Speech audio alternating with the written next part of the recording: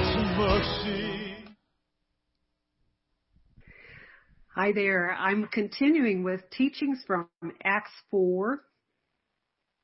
And I'm going to be reading today from Acts 4:23 through verse 33. And we're going to be talking about the desire for more boldness that the disciples had as they grew in numbers, but as they continued to have growing opposition.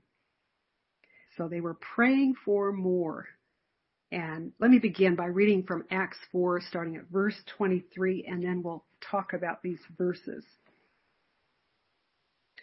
On their release, now Peter and John had been jailed and then they were released. So on their release, Peter and John went back to their own people and reported all that the chief priests and the elders had said to them. When they heard this, they raised their voices together in prayer to God. Sovereign Lord, they said, you made the heavens and the earth and the sea and everything in them. You spoke by the Holy Spirit through the mouth of your servant, our father David, and said these words. Why do the nations rage and the peoples plot in vain? The kings of the earth rise up, and the rulers band together against the Lord and against his anointed one. Indeed, Herod and Pontius Pilate met together with the Gentiles and the people of Israel in this city to conspire against your holy servant Jesus, whom you anointed. What your power and will had decided beforehand should happen. Now, Lord, consider their threats and enable your servants to speak your word with great boldness. Stretch out your hand to heal and perform signs and wonders through the name of your holy servant, Jesus. After they prayed, the place where they were meeting was shaken, filled with the Holy Spirit, and spoke the word of God boldly. All the believers were one in heart and mind. No one claimed that any of their possessions was their own, but they shared everything they had. With great power, the apostles continued to testify to the resurrection of the Lord Jesus. And God's grace was so powerfully at work in them that there were no needy persons among them. And that ends this reading. In verse 23, it says, on their release, they went back to their own people. A piercing line, isn't it? You know, the rulers and the leaders of the Sanhedrin were supposed to be their people. I mean, they were supposed to be Jewish people, all looking for the Messiah to come in the same way at the same time. But the disciples had seen and they knew that Jesus was the Messiah. But the rulers and authorities had closed their hearts and they did not want to lose their power. So they were not open to this. So now they were one group and the disciples were a different group. And they went back to their own people, those who were following Christ and believing that he was Messiah and Lord. You notice in this passage a couple of times, we'll get to it in each verse, but Jesus is called the Anointed, the Messiah, the Christ. He's the Anointed One, the one they had been waiting for so many centuries. He was it. And so those who believed that now were in a group, and they were separated from their rulers and the authorities. The ones who should have been teaching them, the ones who should have been showing them the way had not. So back to their own people. In Acts 4:23, it says, and they reported all that these chief priests and elders had said to them. Now we know what was said about them behind their back because these leaders were just flummoxed by what to do with these passionate people. They're just so full of fire and such a thorn in our side. What are we going to do with these guys? So they have their own little private meeting and they talk about this. What are we going to do with them? Everyone living in Jerusalem knows they have performed a notable sign, and we cannot deny it. Well, what do you think of that? In private, they were saying there has been something that has occurred. A lame man was healed by the beautiful gate, and he was made able to walk. It was a notable sign. You know, when you have somebody for 40 years who cannot walk, and by the power of God, the name of Jesus, that man is touched, and he gets up, and not only is he walking, but he's leaping. That is a notable sign. And even these rulers in private acknowledged each other. We can't deny this. Yeah, isn't that an amazing thing? They're aware it's happened, and they've seen the healed man. He's been before them. And yet they won't rejoice in a healing. That is a bizarre thing, but we see it even today sometimes where there are miracles, there are wonderful things that happen because of God, and there are those who will not receive it. They are blind to it. Well, they go on to say, but to stop this thing from spreading further among the people, we must warn them to speak no longer in this name. So they're going to say, you cannot, once again, they're going to try this. They're going to say, you cannot mention this name. You cannot teach this material. And so when they brought the disciples to their presence, again, after this private meeting among the rulers, when they brought them to them, in verse 18, they said to them, do not speak or teach at all in the name of Jesus. But what did Peter and John say in response? They said, which is right in God's eyes, to listen to you or to him? You be the judges. As for us, we cannot help speaking about what we have seen and what we have heard. What raw, wonderful courage. They're like Jeremiah. You know, when Jeremiah said, if I don't speak these things, it's going to be a fire in my bones. I have to let this thing out of me. And that's the very thing going on with the disciples. There is something in us that we cannot stop or contain. We must speak of the Lord. He's a fire within us. We are burning for the things that matter to him. We must say them. We must do them. The Holy Spirit in us compels us to live like Christ. And so that's their response. And we are taught in the Bible respect for authority, and this is an important thing to balance out. You know, we're taught to pray for rulers, we're taught respect for authority, but there are also moments, this was one of them, where Peter and John said, we are compelled to speak the truth, and we are compelled to act with Christ's mercy. When we see someone who's lame, when we see someone who's blind, we're not going to stand there and say, uh-oh, I might get in trouble. We're going to say, in the name of Jesus, be healed. Walk, see, hear. We're going to say it because that is the kingdom breaking in, and we are part of that kingdom. So that was their response to the rulers. We cannot stop ourselves. So they get back to, as it says in the passage, their own people. And so what's the response of the people when they get back? Now, you know, sometimes people's response, even believers, can be, if we do that, we get in trouble. If we do that, something bad might happen to us. I hate to say that. I'm going to be blunt, though. Sometimes we can let fear govern what we choose to do, right? But we mustn't. We mustn't let fear be the guideline for what we choose to do. And I'm happy to say, as I look at my forefathers and foremothers, they didn't respond with fear. They didn't hold back. They didn't say, what if? Their response was that when they heard this, they raised their voices together in prayer to God. Now, it doesn't just say they prayed. They raised their voices in prayer to God. They began to command and to declare and to pray a prayer of faith. This is really an important thing that, you know, we get established in our hearts the goodness of God and the capacity of God, so that when we pray, we're not praying with anxiety, fear, and a belief that nothing's going to happen. I mean, of course we get scared. I don't mean that we don't. We do sometimes. Things happen and they're just very frightening. We have to have a moment to feel our feelings. But what is wonderful then is in the next moment we can collect ourselves like these disciples and raise our voices and to begin to declare who God is and what His Word says. Those kinds of prayers get us steadied, reestablished, and moving forward in what we need to do in the next moment.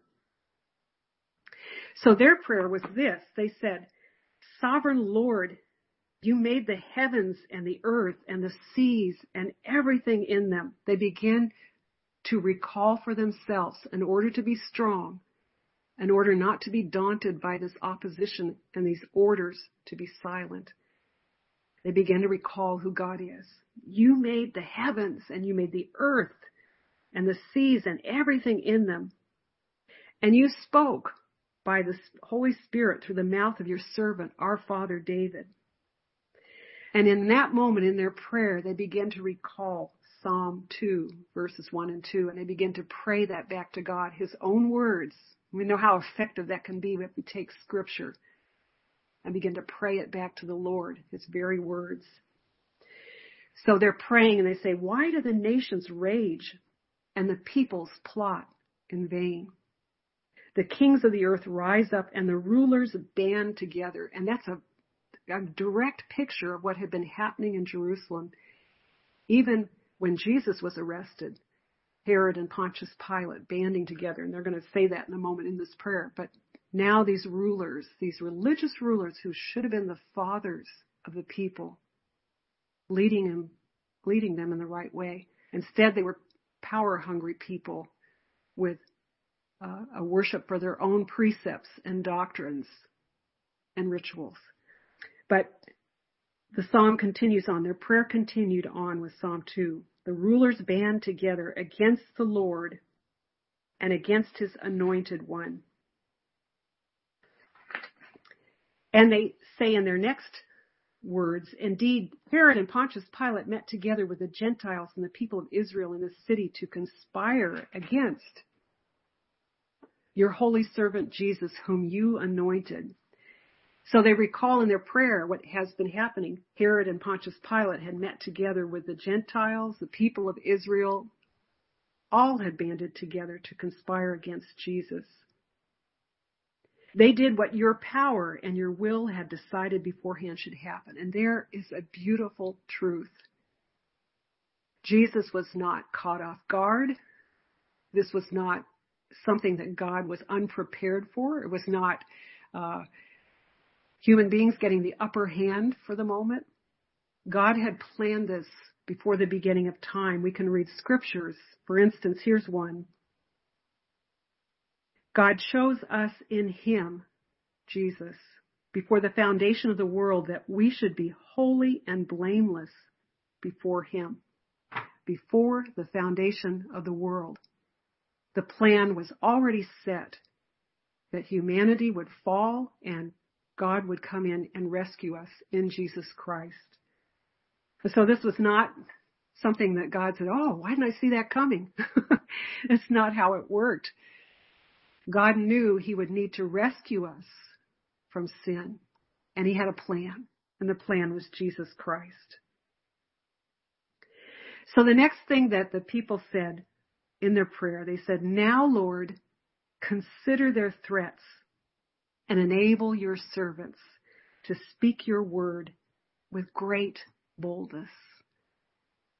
I love this so much. Boldness, holy boldness. That's what they're praying for, that they would speak in such a powerful and fearless way, even in the face of the threats. That is an amazing line when they say, Lord, consider their threats. And in the face of them, enable us to speak your word. Not our words, but enable us to speak your word. To choose our moments, to say it with conviction, to say it well, and to be bold in the face of threats. Help us to lay down our lives, they were saying, and truly take up yours. And just wherever the chips may fall, help us, Lord, to be your people who speak your word with boldness.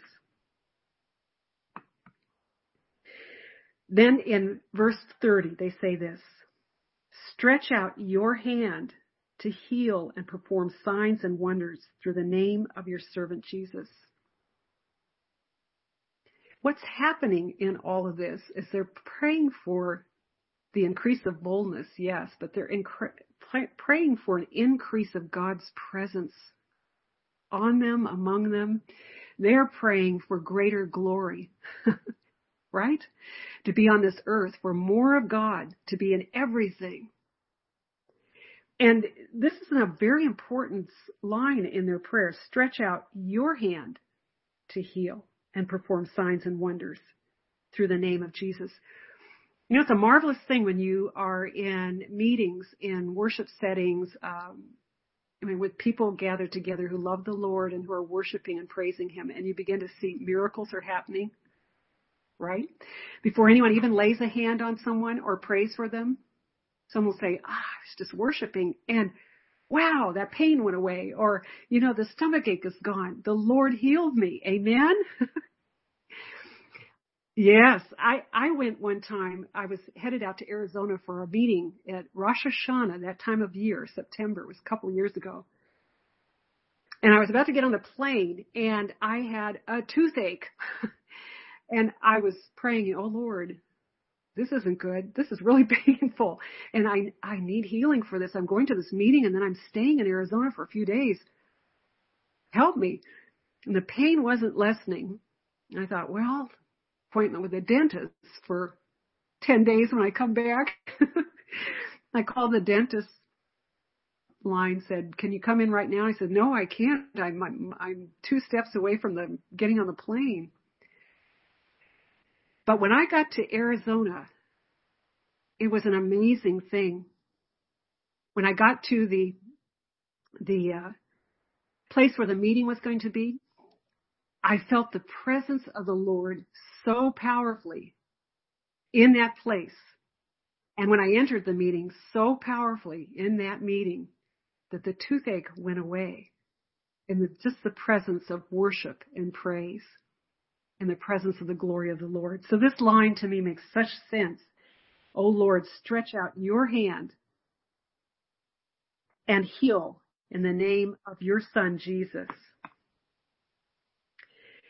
The next verse, in verse 31 in Acts 4, it says that after they prayed, the place where they were meeting was shaken, and they were all filled with the Holy Spirit, and they spoke the word of God boldly. I want to say a word about that. When we are baptized in the Holy Spirit, we are filled with the Spirit. The Spirit comes to indwell us. The Holy Spirit is in us. We're not chasing Him down all the time. We are the temple of the Spirit, and He lives in us. But there's a way in which His manifest glory and His presence comes upon us in even greater measure. We can ask of that, Lord, your glory. Let me move in more of it. So as these believers prayed, the place was shaken like an earthquake happened out of their powerful prayers and their powerful requests. And they were all filled with the Holy Spirit and spoke the word boldly. Well, the last 2 verses in this passage, all the believers were one in heart and mind. That's an amazing effect of the Holy Spirit. When people are really sensitive and receiving and connecting with the Holy Spirit, there's a unity that comes out of that. We can't artificially make it happen. That's not a human thing. We can pretend and play nice, but true unity of the human heart, people really meshing together and moving together, though diverse, moving as one, that's a product of the Holy Spirit and His presence with us and on us. So that is where they were. They were united in heart. They were sharing things. They were really, truly loving and taking care of each other because of the Spirit in them and on them.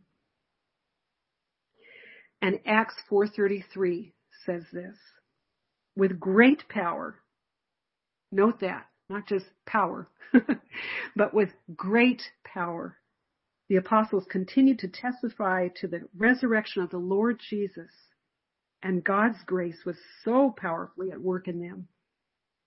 that there were no needy persons among them.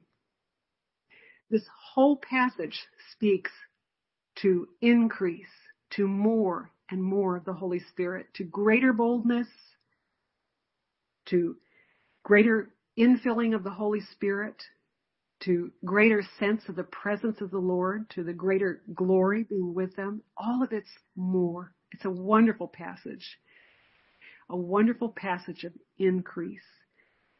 And so when we look through the book of Acts, you're going to find that this word boldness is a frequent word in this book. That boldness is something that comes with the Holy Spirit, came to the disciples, and can come to us. We too can pray this, "O sovereign Lord, fill us, enable us in the presence of every difficulty, every threat, everything that seems to want to knock us off base and distract us and discourage us. Fill us, Lord, with boldness too, and help us to continue to trust that you are our Lord." But as the disciples prayed, our sovereign Lord, you are Lord over all things. And God will make us bold in the face of all that. Well, that ends this particular passage, and thank you so much.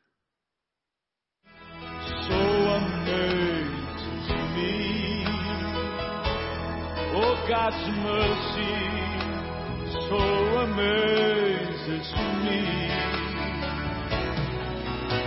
To every generation, He gives the joy of His salvation.